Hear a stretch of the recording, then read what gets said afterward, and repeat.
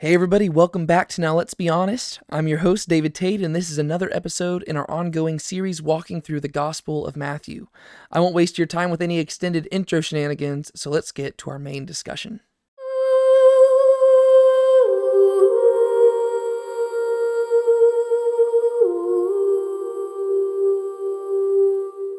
If you've made it this far, I just want to congratulate you because today we are finally beginning the Sermon on the Mount. And we're not actually going to jump into the text of the sermon quite yet today, but this video is actually going to serve as more of an introduction to the sermon itself. And the main reason I'm doing that is because it's my conviction that if you can understand Scripture from a big picture perspective, then it's a lot easier to go more in depth. And since we're not being exhaustive in our study of the Gospel of Matthew in this series, we're specifically looking at it from specific angles and tracking certain things, and we're really trying to grasp what Matthew's ultimate goal is behind everything that he's sharing here, because there's obviously so much more he could have shared, but he's choosing selectively what to share about the life and ministry of Christ. It's my conviction that if we can understand things from a big picture perspective, even if we're not exhaustive in these videos, later on you can go and you can study these passages, and because we've looked at the big picture, you'll be able to get even more in-depth study of these passages on your own personal study. And so ultimately, the reason why I'm doing all these big picture things throughout this series, I know it might be kind of frustrating because everybody just wants to get to the text itself, but the reason I'm doing this is ultimately because I'm hoping that it will bless you and ultimately serve you in the future whenever you return to these passages in the future. And so what I'm wanting to do and what I'm wanting to accomplish in this video is I really want to answer two main questions. I want to answer the question of, firstly, what does it seem like Jesus' purpose is when he's delivering the Sermon on the Mount? And secondly, what does it seem like Matthew's purpose is whenever he includes the Sermon on the Mount in his gospel? And I know it might seem like those two questions are the same, but they're really not, and here's why. First off, whenever Jesus delivered the Sermon on the Mount, it seems like, by and large, this is just a collection of teachings that he probably would have given at a bunch of different places, right? I don't think that we are to assume that Jesus only delivered these teachings at any one given point. In fact, in the Gospel of Luke, we have Jesus delivering what's described as a sermon on the plain, and a lot of the teachings are exactly the same. And so I think that these teachings, in many ways, are an embodiment of the core structure, like the core body of Jesus' teachings. And so, yes, he did deliver them in this Sermon on the Mount, but I think at large it represents the big picture of his ministry. And so whenever he's delivering this, I don't think that it necessarily would have been this huge, big sermon prep where it was like, wow, this is just like the sermon to end all sermons. I don't know if he would have viewed it that way. I think that he would have viewed this as him just teaching people about what his kingdom's going to look like. And so I want to just look at the content of the sermon and figure out what it seems like Jesus thinks he is accomplishing through the sermon itself. Right? But then we also have to look at Matthew's end of things, right? Because Matthew, he has taken all of Jesus' life and ministry, and he has taken them and he has given them structure, and he has selectively chosen what to include and what not to include. And so what we need to do is we need to look at where the Sermon on the Mount falls into the Gospel of Matthew, what comes before it, what comes after it, what is inside of it, and we need to figure out what does it seem like Matthew's goal is in sharing the sermon right here at this point in his gospel. And so that's what we're going to do today, and we're going to spend a lot more time on the first question than we are on the second one, because if you've been with me for the previous 15 videos, you've seen that I've already kind of laid the groundwork for what I think that Matthew's trying to accomplish, so we'll be able to go through that a lot quicker. But let's start with that first question. Why did Jesus give the Sermon on the Mount to begin with? What was Jesus' purpose? What were his motives behind this? And ultimately, right off the bat, I just got to clarify. We're not going to be able to know this inherently, right? Because this would require me to be able to read Jesus' mind or to read Matthew's mind in order to answer these questions. But all we can do is we can look at the text of Scripture itself and try our best to discern what is being accomplished. And as best I can discern, Jesus has three primary goals behind this sermon. The first one is to fulfill prophecy. The second one is to fulfill the law, and the third one is to fulfill righteousness. And we're going to look at all three of these more in depth over the course of this video. But if you've read the Gospel of Matthew at all, you'll notice that I have gone out of my way to specifically choose language that references things that we have seen in the Gospel of Matthew so far, right? And that's because before we actually jump into this, I want to give a quick teaching, I guess you could say, on just Matthew's use of the word fulfillment in his gospel, right? Because throughout Matthew's gospel, we see that Jesus is constantly fulfilling prophecy. And so Matthew's constantly saying this was done in order to fulfill prophecy, right? The Greek word is plerao, okay? And then in the Sermon on the Mount itself, Jesus will say, I did not come to abolish the law and the prophets, but to fulfill them. It's the same word, plerao. And then back whenever Jesus got baptized, he said that he needed to get baptized in order to fulfill all righteousness. And that's the same Greek word there. And so Matthew seems to be intentionally using the word fulfill as one of Jesus's main purposes in his ministry. And so I think when you look at the Sermon on the Mount, you can see that Jesus is actually fulfilling all three of these things through what he is teaching in this sermon. And so I kind of just use the structure of Matthew and the language of Matthew to kind of convey these points. But before we actually break each of these down, let me just give a brief thought on Matthew's use of the word fulfillment. And this thought is not my own thought. It's actually from this guy named Peter Leithart, who I actually quoted. I quoted this exact same book a few videos ago. And the reason why is not because this is the only book I've been looking at and stuff in preparation for this study, but it's because the book Jesus Israel that Peter Leithart has written, it's a nice companion piece to what we are accomplishing in this series, because we are specifically looking at Matthew's goal behind the gospel, and that's really what Leithart is trying to address in his book. And so I really have been reading through this book in preparation for the series as well, and there's a lot of really good insights that he has. And so if I quote it from it a lot through the series, that's why.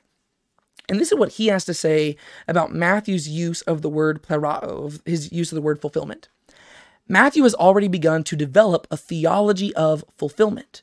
In every case that Matthew has used the word, fulfill describes something surprising. Fulfillment brings a twist. Fulfillment does not destroy the past, but it does bring in something new. Fulfillment brings the prophecy to its completion, but the completion is not what one might have expected. If Torah and prophets tell a story, the final chapter has a surprise ending. When we reach the end of the story, we can see that this is where the law and prophets were leading from the beginning, but that wasn't where we thought we were headed. Jesus personally fulfills the law and prophets in this surprising way in his own life and ministry. He never breaks the commandments of God, but his obedience is not like the obedience of the scribes and Pharisees. He teaches us to keep the law not in the way the scribes and Pharisees do, but to keep the law in the paradoxical and redemptive way that he does.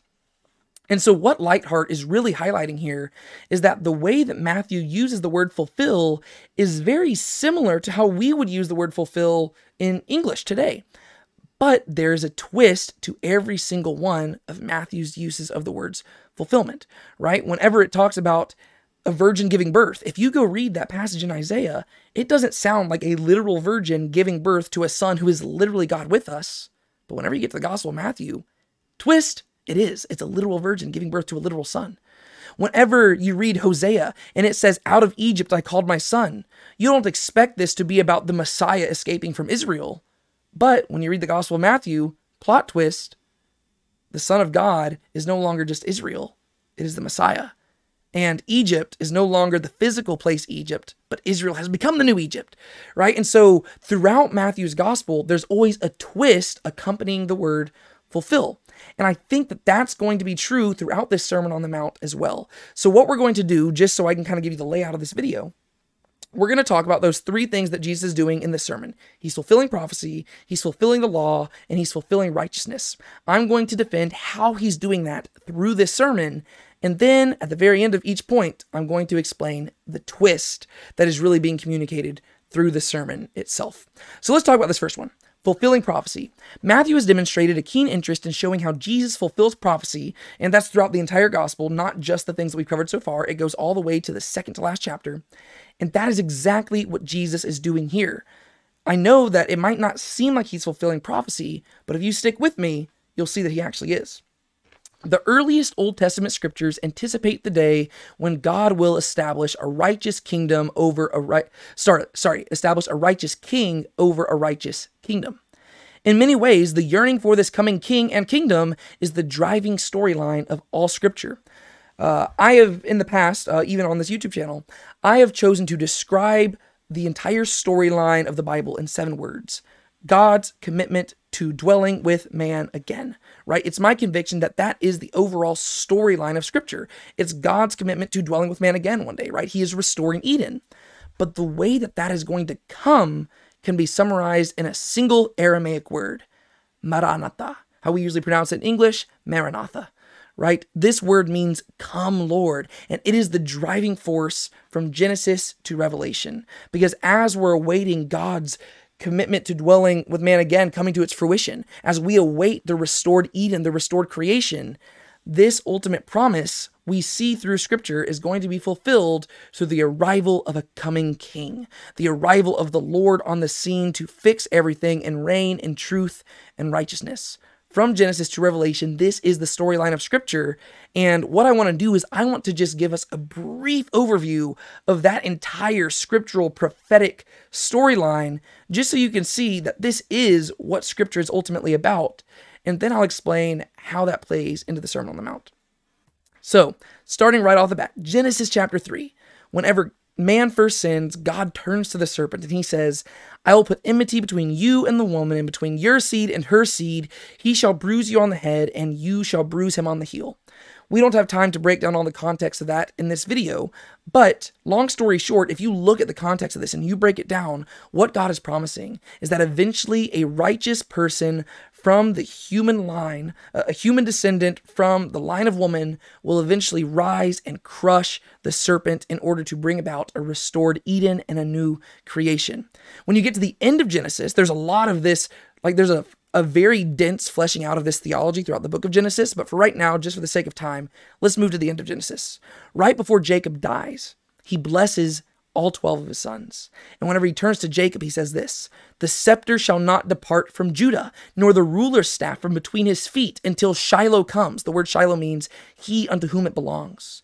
And to him shall be the obedience of the peoples. Right? So if we're awaiting this ultimate ruler to show up and crush the serpent and reign in righteousness, we see that he's going to come from the line of Judah, right? The scepter is going to not depart from Judah. Judah will be the leading tribe of the people of Israel until the single person from Judah unto whom the scepter belonged comes. And the obedience of all peoples, not just Israel, will belong to him. If you go to Numbers chapter 24, you've got this pagan guy named Balaam who is looking at the people of Israel. And this is what he says, I see him, but not now. I behold him, but not near. A star shall come forth from Jacob. A scepter shall rise from Israel, and shall crush through the forehead of Moab and tear down the sons of Sheth. So you have this pagan prophet speaking through the inspiration of God. And as he looks at the people of Israel, he says that there is a king that is going to come from you. He is not here yet, and he is not even near, but he will arise. And the word for scepter there is the same word used in Genesis chapter 49 when you look at the Hebrew. So there's going to be this king to arise from Israel who will reign in righteousness. He will crush the serpent and he will rule over all peoples. You go to the book of Judges, you see that this king is absent in the land at that time period. Once the people have gone through the wilderness, they have conquered the land and they have started dwelling there, we read, in those days there was no king in Israel. Every man did what was right in his own eyes. So there's no king in the land and everybody is doing their own thing. So they are not obeying the people of Judah, right? There is no obedience in the land. There is no righteousness. If anything, the serpent is the one conquering the people of Israel, right? And so we have a problem here. But then you flip to 1 Samuel chapter 2, and shortly after this woman named Hannah gives birth to her child named Samuel, she prays this amazing song, and this is what she says. Those who contend with Yahweh will be dismayed. Against them he will thunder in the heavens. Yahweh will render justice to the ends of the earth, and he will give strength to his king. And he will exalt the horn of his Mashiach, his anointed one. This is where we get the word Messiah, and it's one of the first times it shows up in the entire Bible, and it's specifically associated with this coming king. At the time that Hannah says this, there is no king in Israel. It is during the time period of the judges. Everyone's doing what's right in his own eyes. But Hannah says that this king will be established and he will reign in righteousness.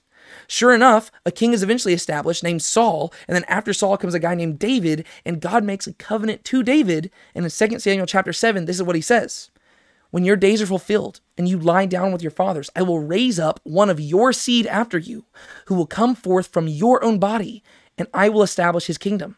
He shall build a house for my name, and I will establish the throne of his kingdom forever. And your house and your kingdom shall endure before me forever. Your throne shall be established forever. David, you see, is from the tribe of Judah. David is king. God turns to David from the tribe of Judah, and he says that your dynasty will last forever. And eventually, there will be a king from you who will reign forever and ever in truth and righteousness and justice. So we see that this is the development of this whole thing. And as you're reading through the text of Scripture, you're supposed to be longing for this king to arrive. You're supposed to be praying, Maranatha, Maranatha, come Lord, where is this Messiah? Right? I see him, but he's not near. Right? That's what Balaam said. I can see him, but he's not close. And you're yearning for this Messiah to arrive, but he's not yet here.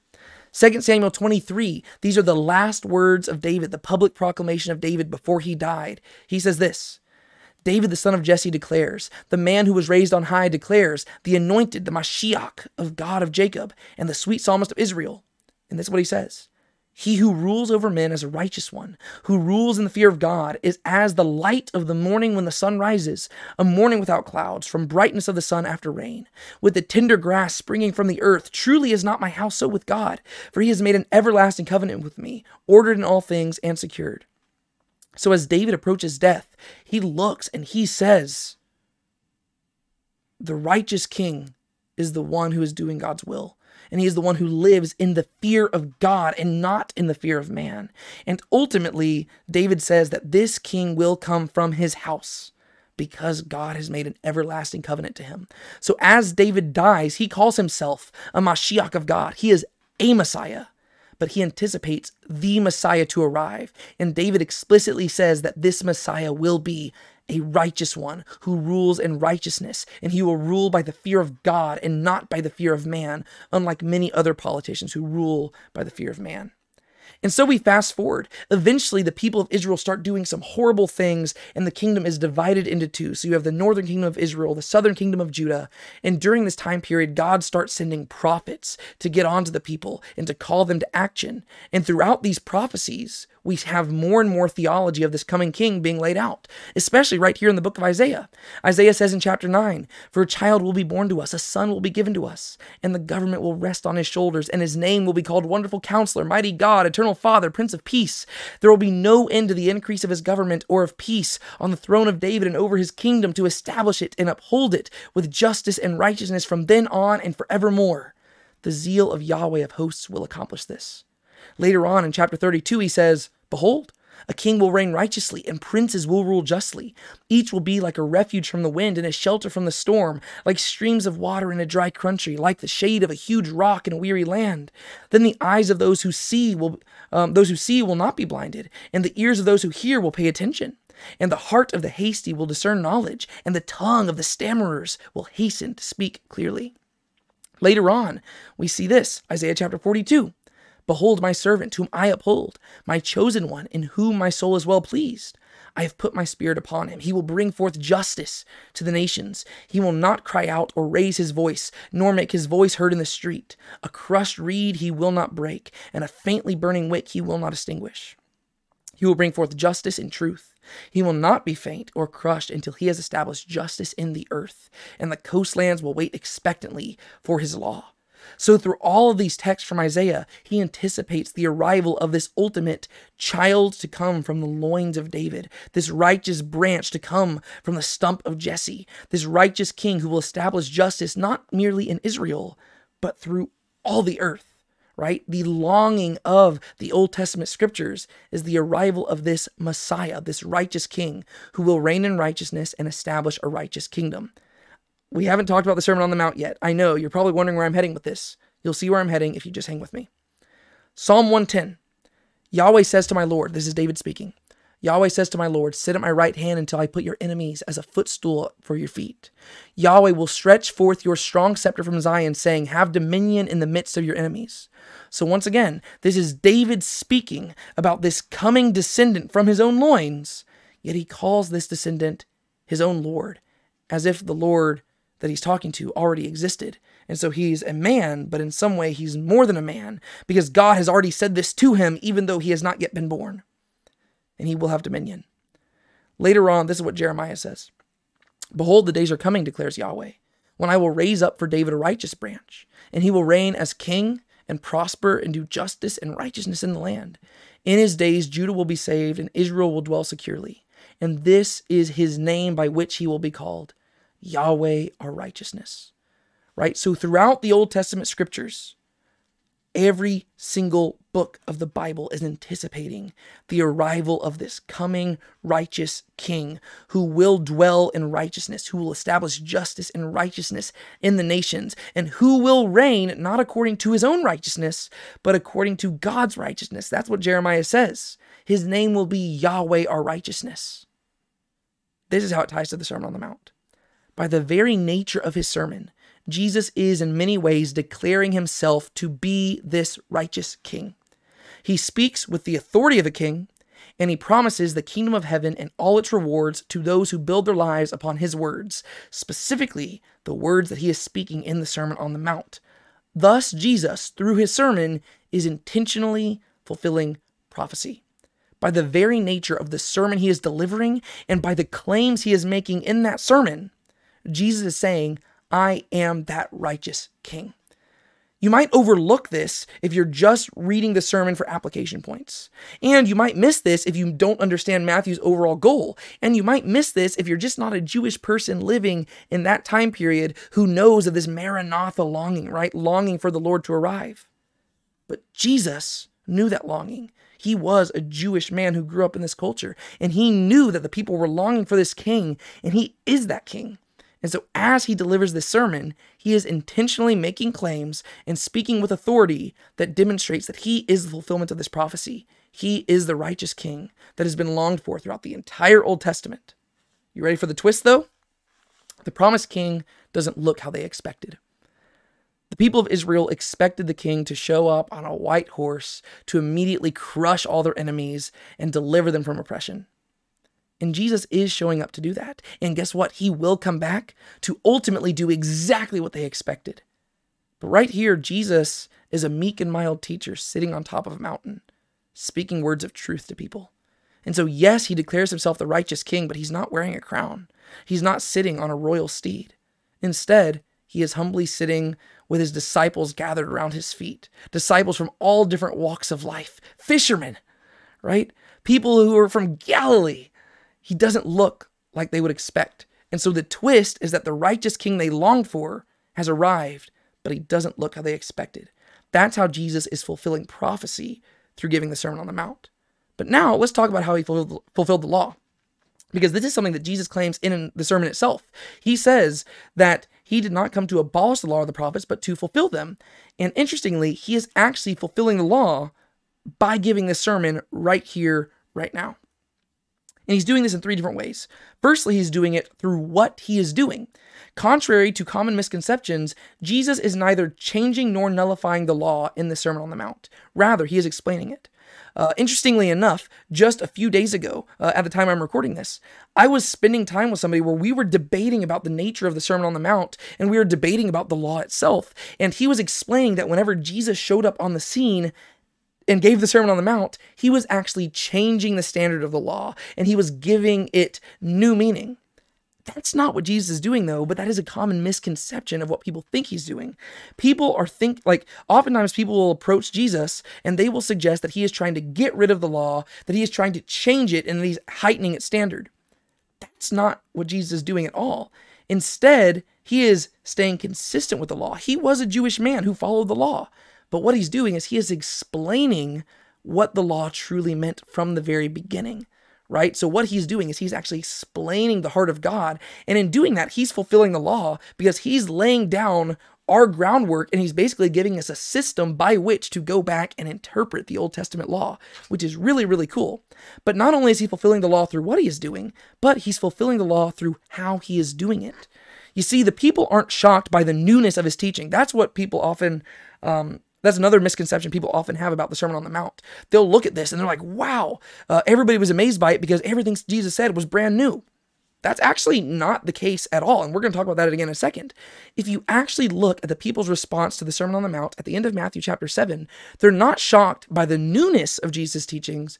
Rather, they're shocked by the authority with which he teaches, not as a rabbi giving his interpretation of the law, but as a king giving the definitive interpretation of the law.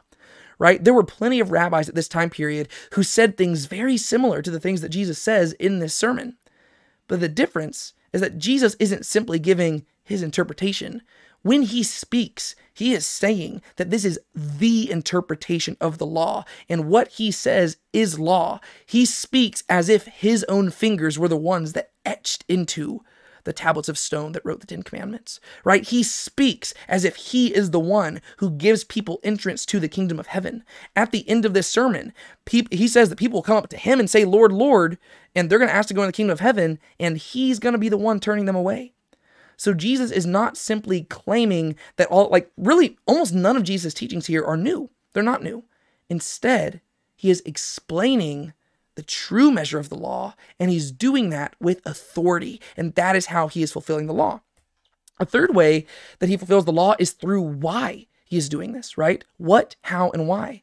By properly interpreting the law, Jesus fulfills the greater purpose of explaining why the law was needed in the first place, right? So as he goes through the law and as he begins to explain the law from his perspective, and as he gives the definitive way to interpret the Old Testament law, Jesus demonstrates that the law was not given to produce righteousness, but to show one's need for righteousness. Jesus is demonstrating that we aren't righteous in and of ourselves, and that we actually need some other form of righteousness if we are to make it to the kingdom of heaven.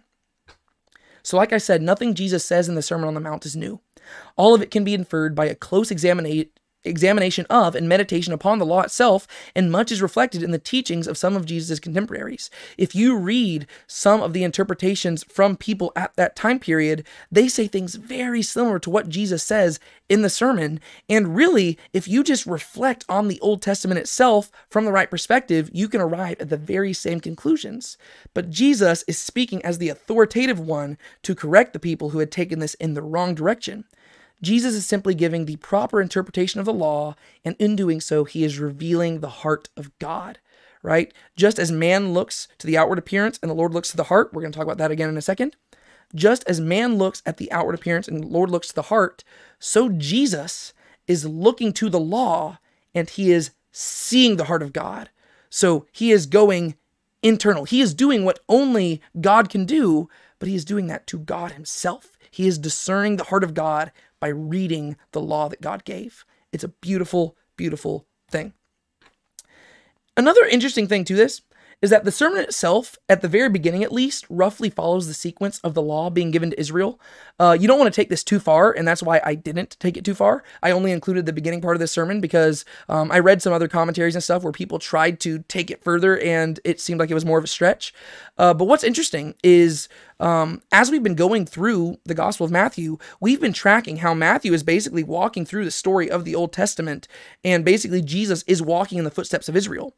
And where Matthew chapter 4 leaves off is at Exodus chapter 19, for the parallels, it's with Exodus chapter 19 with God arriving on Mount Sinai. Interestingly, when Jesus gives a Sermon on the Mount, it begins to walk through the following passages, right? He talks about the Ten Commandments, right? He quotes 3 of the Ten Commandments at the beginning of his sermon. One of them, he's actually not quoting one of the Ten Commandments. He's actually quoting Leviticus chapter 19, but it's very similar to commandment number 9 about false witness, right? But he actually talks about false vows. Right? And so he quotes commandment 6, he quotes commandment number 7, he actually references kind of commandment number 9, and then he continues to quote from Exodus chapter 21. He continues to quote from Leviticus chapter 19 and referencing Exodus 21. And if you just look at this going down, the things that Jesus is addressing in his sermon at the beginning is literally just walking through Exodus chapters 20 and 21 and 22 and 23, and then also Leviticus chapter 19. And so it seems like Jesus is methodically fulfilling the law through the very nature of his sermon, because he is going through the law as it was given to Israel, starting in Exodus chapter 20, and he is explaining the heart behind the laws that God gave. And so that actually is really cool, and I just thought that was worth highlighting. So Jesus claims not to abolish the law, but to fulfill it. He does so by 1, giving the law's proper interpretation, 2, satisfying the law's demands, and 3, accomplishing the law's intended purpose. These are the 3 ways where Jesus primarily fulfills the law, not only in this sermon, but also in his life, right? So he gives the law's proper interpretation in this sermon, but he satisfies the law's demands and accomplishes the law's intended purpose through ultimately his life in and of itself, right? Because what we see with the Old Testament law through the Mosaic law given to them at Mount Sinai is that this law never seemed like it was intended to be an everlasting thing. So Jesus is not abolishing the law as much as he is bringing it to its intended conclusion, because he is paving the way for the transition from the old covenant to the new covenant, right? And so that's what Jesus is doing. He's not abolishing it. He's just accomplishing its purpose through his life, his ministry, and his teachings. Here's the twist.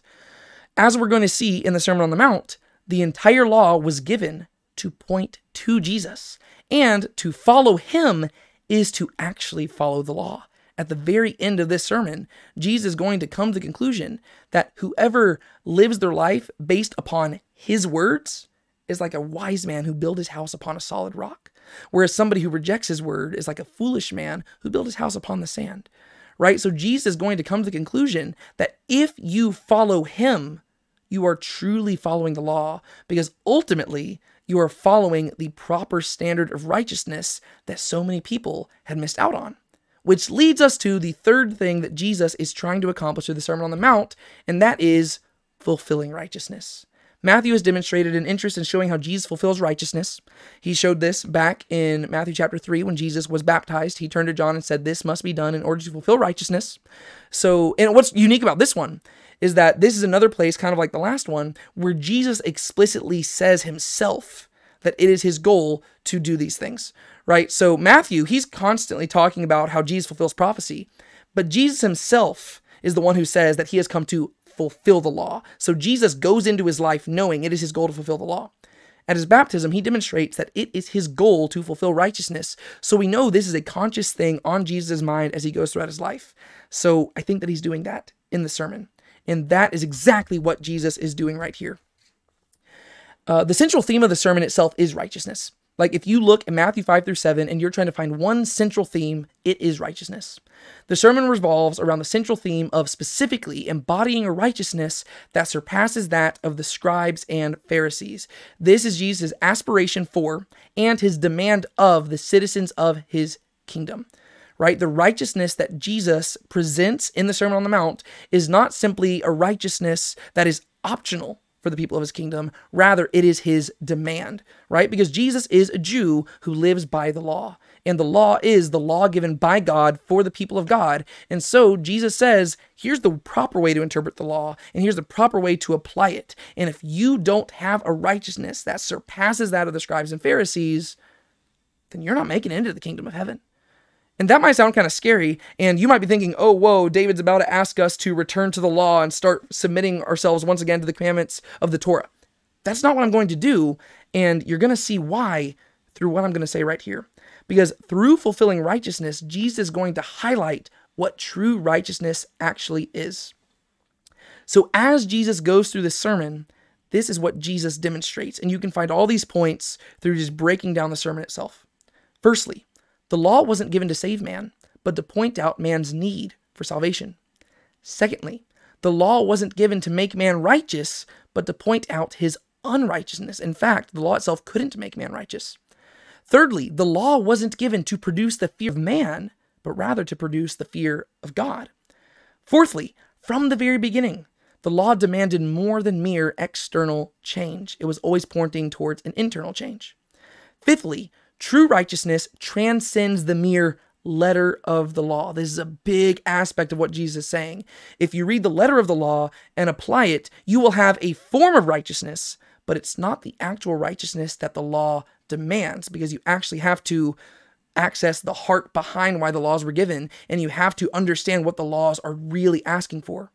Sixthly, true righteousness isn't solely rooted in transformed actions. And seventhly, true righteousness is rooted in a transformed heart. That ultimately is what Jesus is arguing that the law was advocating. And so in order to follow the law, ultimately you have to have a transformed heart.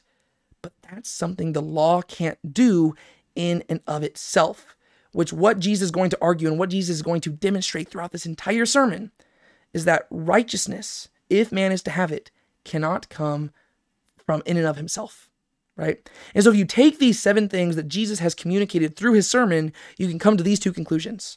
Firstly, the external actions alone are not enough to satisfy the righteous demands of God. The law demands God's righteous standard, but it cannot itself make man righteous. And secondly, a man can obey the letter of the law without being right with God.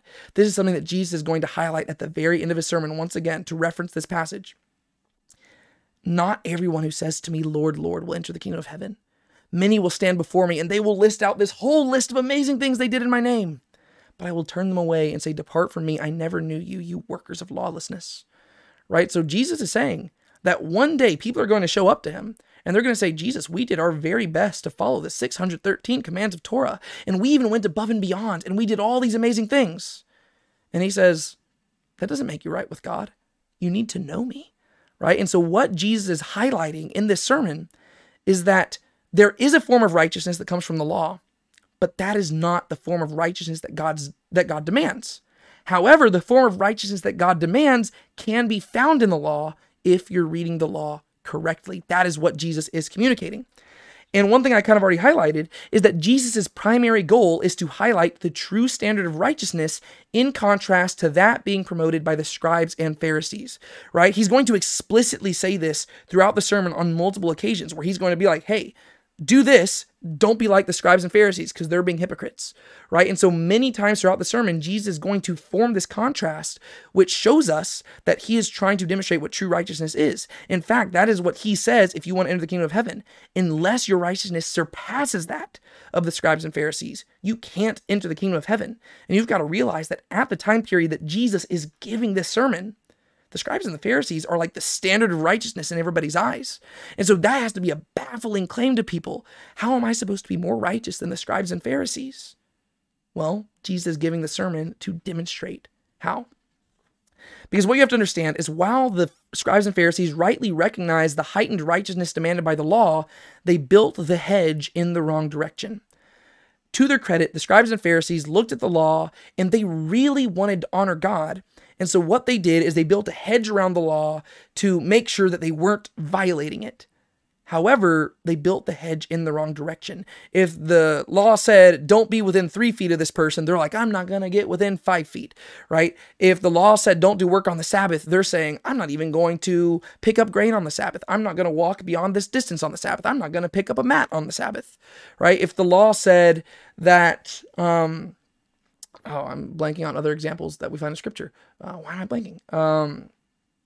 Just all these different examples.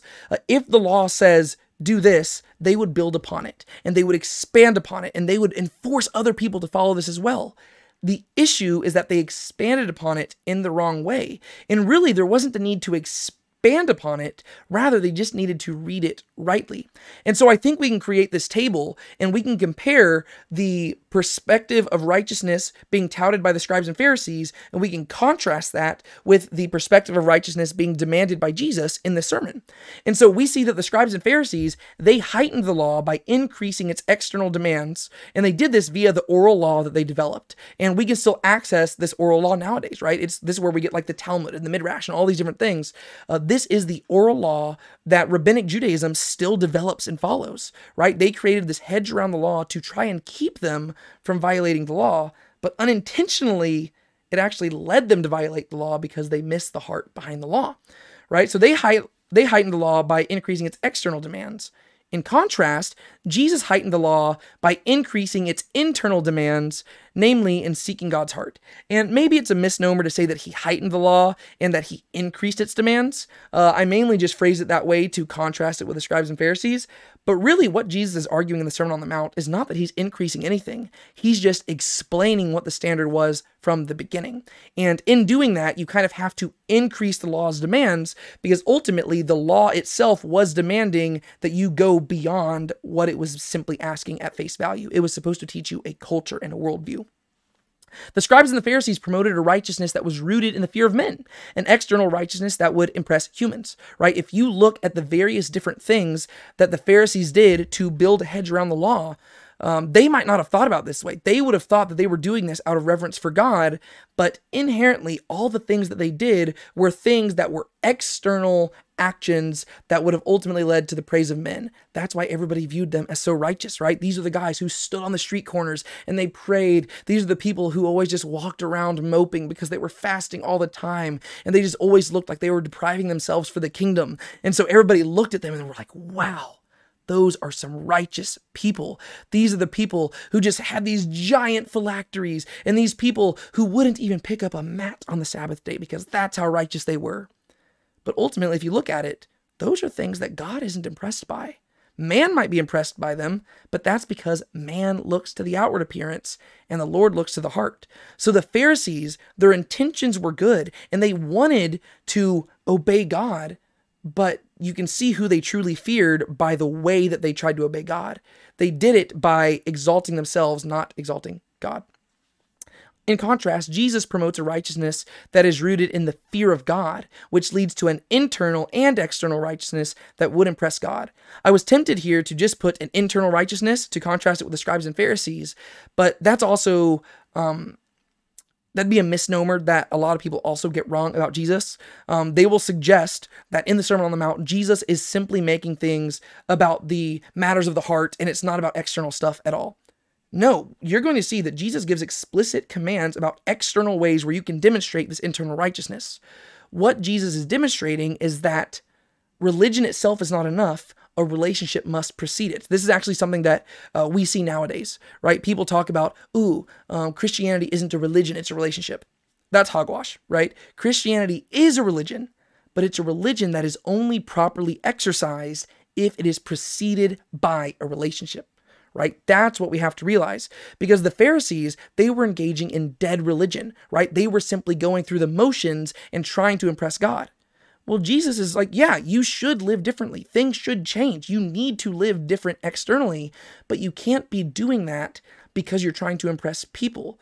You've got to do it because your heart has been changed by God and you have a desire to live for God. And therefore, regardless of what other people think, you're going to live differently. And so what Jesus is going to say is that some of the things that you do externally might not necessarily appear righteous to other people. And you might not receive the praise of men. In fact, people might hate you because of doing the things that I'm asking you to do. But you do them because you fear God, right? And so you have this contrast between the two types of righteousness. The Pharisees and scribes, they promoted a righteousness that was rooted in conformity to rules, and through this, they emphasized performance over motive. Right? So if you just look at how the Pharisees promoted following the law, it wasn't necessarily about your motive behind why you were doing things. It was simply about the performance itself. You picked up a mat on the Sabbath, and I don't care why you did it, it was wrong. Right? That is how they thought. It was about conforming to the rules that they had established, and these were just human traditions that they came up with, right? It wasn't things that God specifically demanded in the law. If they were only demanding the things that God demanded in the law, it would have been fine. But the thing is, they built this entire oral law and demanded that people conform to their human traditions. This is what we call legalism. In contrast, Jesus promoted a righteousness that was rooted in redemptive action, right? Emphasis on motive over performance. Throughout this sermon, Jesus is going to tell people to do things, not because they're big, showy things that are super impressive and look really righteous, but simply because they are redemptive actions that try to plant little pockets of heaven in this broken world that we live in. Right? That is what Jesus is encouraging his people to do. And so the righteousness that Jesus suggests and that Jesus promotes and that Jesus demands is a redemptive form of righteousness, not simply a righteousness that is about conforming to the social standards of that time and trying to look good in front of other people. The scribes and the Pharisees promoted a righteousness that leads to a moral life, and that's good and well. It will keep you from human punishment, right? If you would follow the law prescribed by the Pharisees, and if you were to follow their form of righteousness, guess what? You're probably not going to get thrown in jail. You're probably not going to get stoned to death, right? Because that's what they would do, right? Even in the story of the woman getting caught in adultery and them wanting to stone her to death, they're doing that because she broke the law, right? And they did have a just reason to say that. But if you simply conform to their rules, You could live a good moral life. Everybody would view you as a good moral person, and you could make it through this life without so much as a driving ticket. However, just conforming to their standard of righteousness doesn't do anything about your relationship with God. You might look good before the eyes of man, and you might live a good moral life, but that isn't enough to make you right in the eyes of God. Because guess what? Once again, and I keep quoting this verse, man looks to the outward appearance, the Lord looks to the heart. All because you're conforming externally to society's demands and you look like a good moral person does not mean you are good and moral, because what Jesus is going to highlight throughout this sermon is that none of us is moral. He is the only person who is truly moral. And yes, the law will demand that you don't commit adultery, but ultimately what the law is highlighting is that we've got an issue that starts way before adultery. And it goes way down to the lust in our hearts. And God sees that, right? And so Jesus, on the other hand, promotes a righteousness that leads not to necessarily a moral life, but to eternal life. Now, is morality involved in that? Yes. But by society's standards, sometimes you might be doing something that seems immoral because you're following God and not the ways of the world. But this righteousness that Jesus is promoting leads to eternal life. And this won't simply keep you from human punishment. It'll keep you from divine punishment, right? That is what Jesus is demanding of his followers. Because guess what? You might make it through life without getting thrown in jail, but then you might stand before God and he might cast you into hell. In contrast, you might serve God and you might be persecuted and you might be killed for your faith like many of his followers were. But guess what?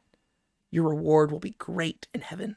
And that is what Jesus is promoting. He is saying, don't live according to the fear of man, live according to the fear of God. Don't fear the person who can kill your body.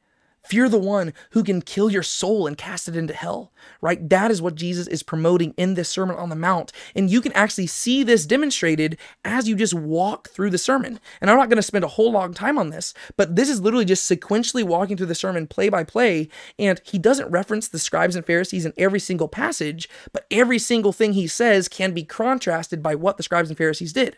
The Pharisees promoted a righteousness built on pride and self-righteousness. Jesus promoted a righteousness built on humility and self-awareness. The Pharisees promoted a righteousness that exalted Israel to the world, right? Jesus says, no, you are to exalt God to the world. If you look at the Pharisees, they were all about promoting themselves and making themselves look better than everybody else. Israel was like Jews were better than Gentiles. That's how they viewed everything. Jesus says, you're the salt of the earth. You're the light of the world. Right? You are supposed to be exalting God to the nations. It's not just about Israel. The Pharisees, they misrepresented the law and prophets. Jesus, he fulfilled the law and the prophets. The Pharisees they promoted a righteousness that was insufficient to enter the kingdom. Right? That's why Jesus says you have to surpass them. Jesus says that his righteousness is necessary to enter the kingdom. Right? Theirs was insufficient. His is necessary. It's a demand. The Pharisees, they added human tradition to the law, and in doing so, violated the law. Jesus, his form of righteousness, it actually seeks the heart of the law and seeks to apply it beyond the mere demand of the law. Pharisaical righteousness, it seeks the praise of men. True righteousness seeks the praise of God. Pharisaical righteousness seeks the treasures of earth. True righteousness seeks the treasures in heaven. Pharisaical righteousness produces blind vision. True righteousness produces clear vision. Pharisaical righteousness tries to serve both God and man. True righteousness recognizes that you can't serve two masters and you must choose, and you're going to serve God alone. Pharisaical righteousness seeks earthly satisfaction, whereas true righteousness seeks kingdom and righteousness. Pharisaical righteousness looks down upon others. True righteousness looks soberly upon others. Judge not, lest ye be judged. For the same measure you pour out on others will be poured back on you. If you're going to judge somebody, you're going to do it sober-mindedly, and you're going to check yourself before you wreck yourself. Pharisaical righteousness relies upon self for all things. I must do this. I must do that. I must not pick up my mat. I must not walk too far. I must not do this. I must not do that. However, true righteousness, it doesn't live a life filled with anxiety. Instead, it relies upon God for all things, realizing that if he will clothe the birds of the air and it'll clothe the flowers of the fields, then he's going to take care of me too. Pharisaical righteousness focused on serving self, whereas true righteousness focused on serving others. What you would have others do to you, do to them. Pharisaical righteousness leads to destruction. True righteousness leads to life. Pharisaical righteousness may be externally impressive, but it's internally corrupt. True righteousness is consistent both internally and externally, right? You have good trees, good fruit. Bad trees, bad fruit. Wolves dressed like sheep, right? That's what Pharisaical righteousness is. It looks good on the outside, but inside it's messed up.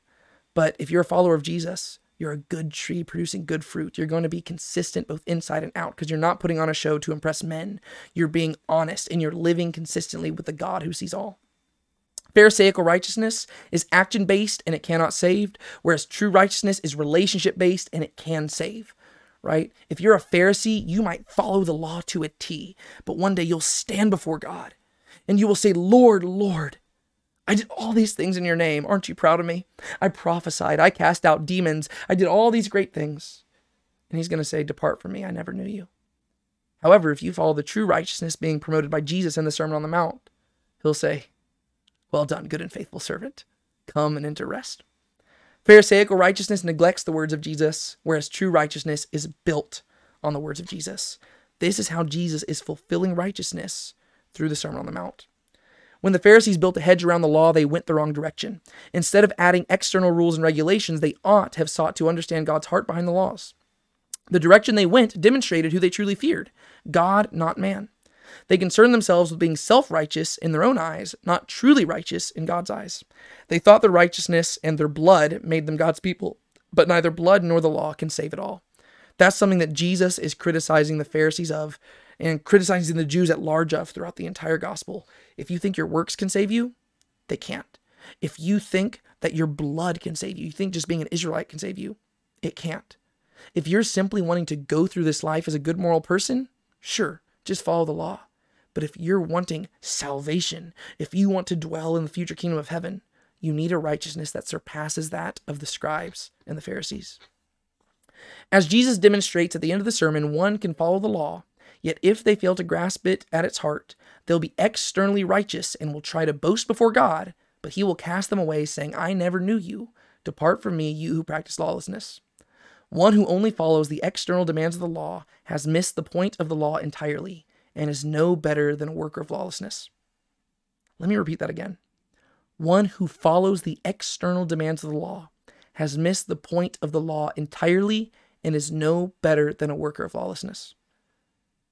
You might try to follow the law, but if you miss the entire heart behind why God gave the law itself, you're no better than a worker of lawlessness, and you might as well have just lived in sin your entire life. Sure, you might make the world better just by being a better moral person, but if that's the end goal, what was it all for? Right? And so Jesus is proving that you need to actually understand the heart of the law in order to follow it. And you ready for the twist? Actually, okay, I forgot to give the conclusion, but we'll do the conclusion and the twist. Thus, through the Sermon on the Mount, Jesus fulfills righteousness by 1, defining what true righteousness is, and 2, identifying himself and his followers as those who embody it. Right? So right off the bat, let me just talk about that. This is what Jesus is doing. This is how he's fulfilling righteousness. First off, he's defining what true righteousness is. You can't fulfill righteousness unless you explain what genuine righteousness is, and we realize it's an unattainable standard for humans, right? But he also does this. Secondly, he identifies himself and his followers as those who embody it. So not only does he explain what true righteousness is, he explains where it can be found. And he says that it's both in him and his followers, right? If you build your life upon his words, you will have this righteousness. But at the same time, this righteousness can't be attained by human merit alone, which leads us to the twist. This righteousness cannot be achieved through mere moral action. It is a righteousness that can only be received by faith. That is what Jesus is arguing for in the Sermon on the Mount. Be perfect as your heavenly Father is perfect. How can I be perfect? I've got so many issues. I thought that the law was just asking me not to commit adultery. That was hard enough. Now I learned that I'm guilty because of the lust in my heart. I can't avoid that. Well, Jesus says, exactly. Because the righteousness that you need to get into the kingdom of heaven is not a righteousness that can come from yourself. It is not a righteousness that comes through actions. It is not a righteousness that comes through blood. It is a righteousness that comes through faith. And your question is going to be, well, who do I put my faith in? The King sitting on the throne, the one sitting on the mountain right now, delivering the sermon. He is the one who is fulfilling righteousness. Believe in him, you will be righteous. That is what Jesus is communicating. And therefore, that is how he is accomplishing those three purposes in this sermon.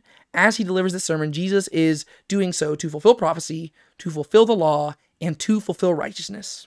Which then leads us to the last part of this video, which is going to be a lot briefer. Believe me, it's going to be a lot briefer than the rest of this. What is Matthew's purpose? So we've talked about why it seems Jesus is delivering the sermon and what he's trying to accomplish in the text itself. But why didn't Matthew include the Sermon on the Mount where he included it right here? And what is he ultimately trying to accomplish through the Sermon on the Mount? Well, like the last one, I'm going to list three things, but I'm only going to reveal them one at a time. The first thing that Matthew is trying to accomplish here is that he is trying to show the authority of the king. Matthew has spent the first 4 chapters of his gospel authenticating Jesus, right? He cited prophecy, he cited story, he cited genealogies, he cited thing after thing after thing that demonstrated matter-of-factly that Jesus is the only legitimate person to have a claim to the throne of Israel and therefore to be the Messiah over all the nations, right? Matthew has demonstrated that. He's authenticated him. But now we have seen Jesus' authority promised. Now it's time to see his authority in place. And so what we see is that this story is bookended by things that are clearly about authority, right? This Sermon on the Mount, this discourse. It begins in the first 2 verses with Jesus ascending a mountain and sitting down with his people gathered around him as he begins to deliver his law. What does that sound like? Shouldn't sound surprising to say that this kind of sounds like God delivering the law to the people of Israel, right? Moses went up on a mountain.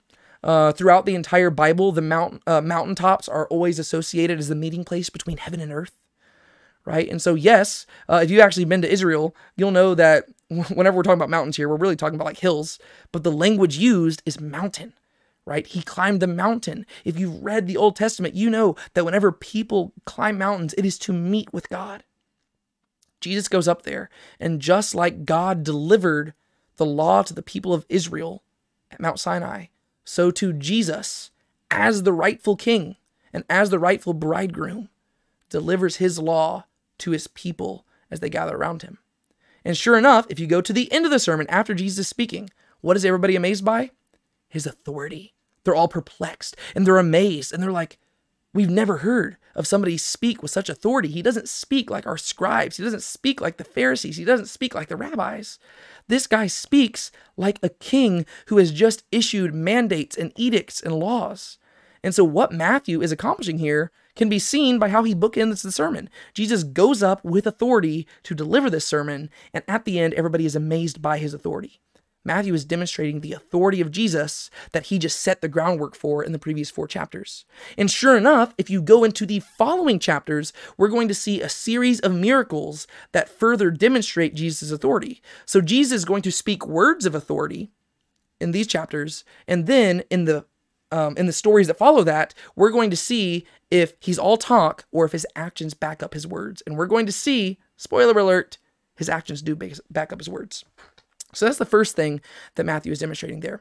But the second thing that he's doing is he is displaying the heart of the king right here. Because we haven't really seen that much about Jesus in the first 4 chapters, right? In the first chapter, we just see like a genealogy, right? And we get to see his birth. You go into chapter 2 and you see a little bit about his childhood, but even then he's a very passive character. And Jesus doesn't really come to the forefront until chapter 3, but even then that's at the very end. Chapter 3 starts about John the Baptist paving the way for Jesus. And then Jesus shows up at the end to get baptized. And then you go to Matthew chapter 4 and we get to see the character of Jesus whenever he goes off and he goes into the wilderness to be tested by Satan and he ultimately overcomes. So we see that he is a righteous king, the righteous king that was promised in the scriptures. And so we've seen his character, and then we see him go and we start seeing his ministry and he's going around preaching repentance, but we really haven't gotten to know Jesus quite yet, right? I mean, you have David talking about himself as the sweet psalmist of Israel, and we know these characters. Like you can go read about Moses in the Old Testament and you can perceive his character, right? You can go read about David in the Old Testament and you can perceive his character. You can go read the prophets and you can see the character of these people through their words. And then you can go later on into scripture and you can read the words of the Apostle Paul or the Apostle John, and you can read their character and you can see what they care about through the words that they say. We haven't quite gotten that with Jesus yet. And basically in Matthew chapters 5-7, in the Sermon on the Mount, Matthew's opening up the doors so that we can see the character of Jesus. He's saying, okay, well, not only his character, but his heart, right? What does Jesus care about? What is he really concerned with? Now that we've seen that the righteous king has arrived, what is he primarily focused on? Everybody else was focused on overthrowing the Romans and following the Sabbath day perfectly and doing all this and doing all that. What does the truly righteous king actually concern himself with? What does he want from his people? What does he want for himself? What does he demand of a good life? How does he view righteousness if he is the embodiment of righteousness? These are the things that Matthew is trying to communicate through the sermon, right? This is who Jesus is. This is what he cares about. And this is setting the groundwork for everything to come. So he has to give this fairly early on in the gospel so that we just understand the things that make Jesus tick.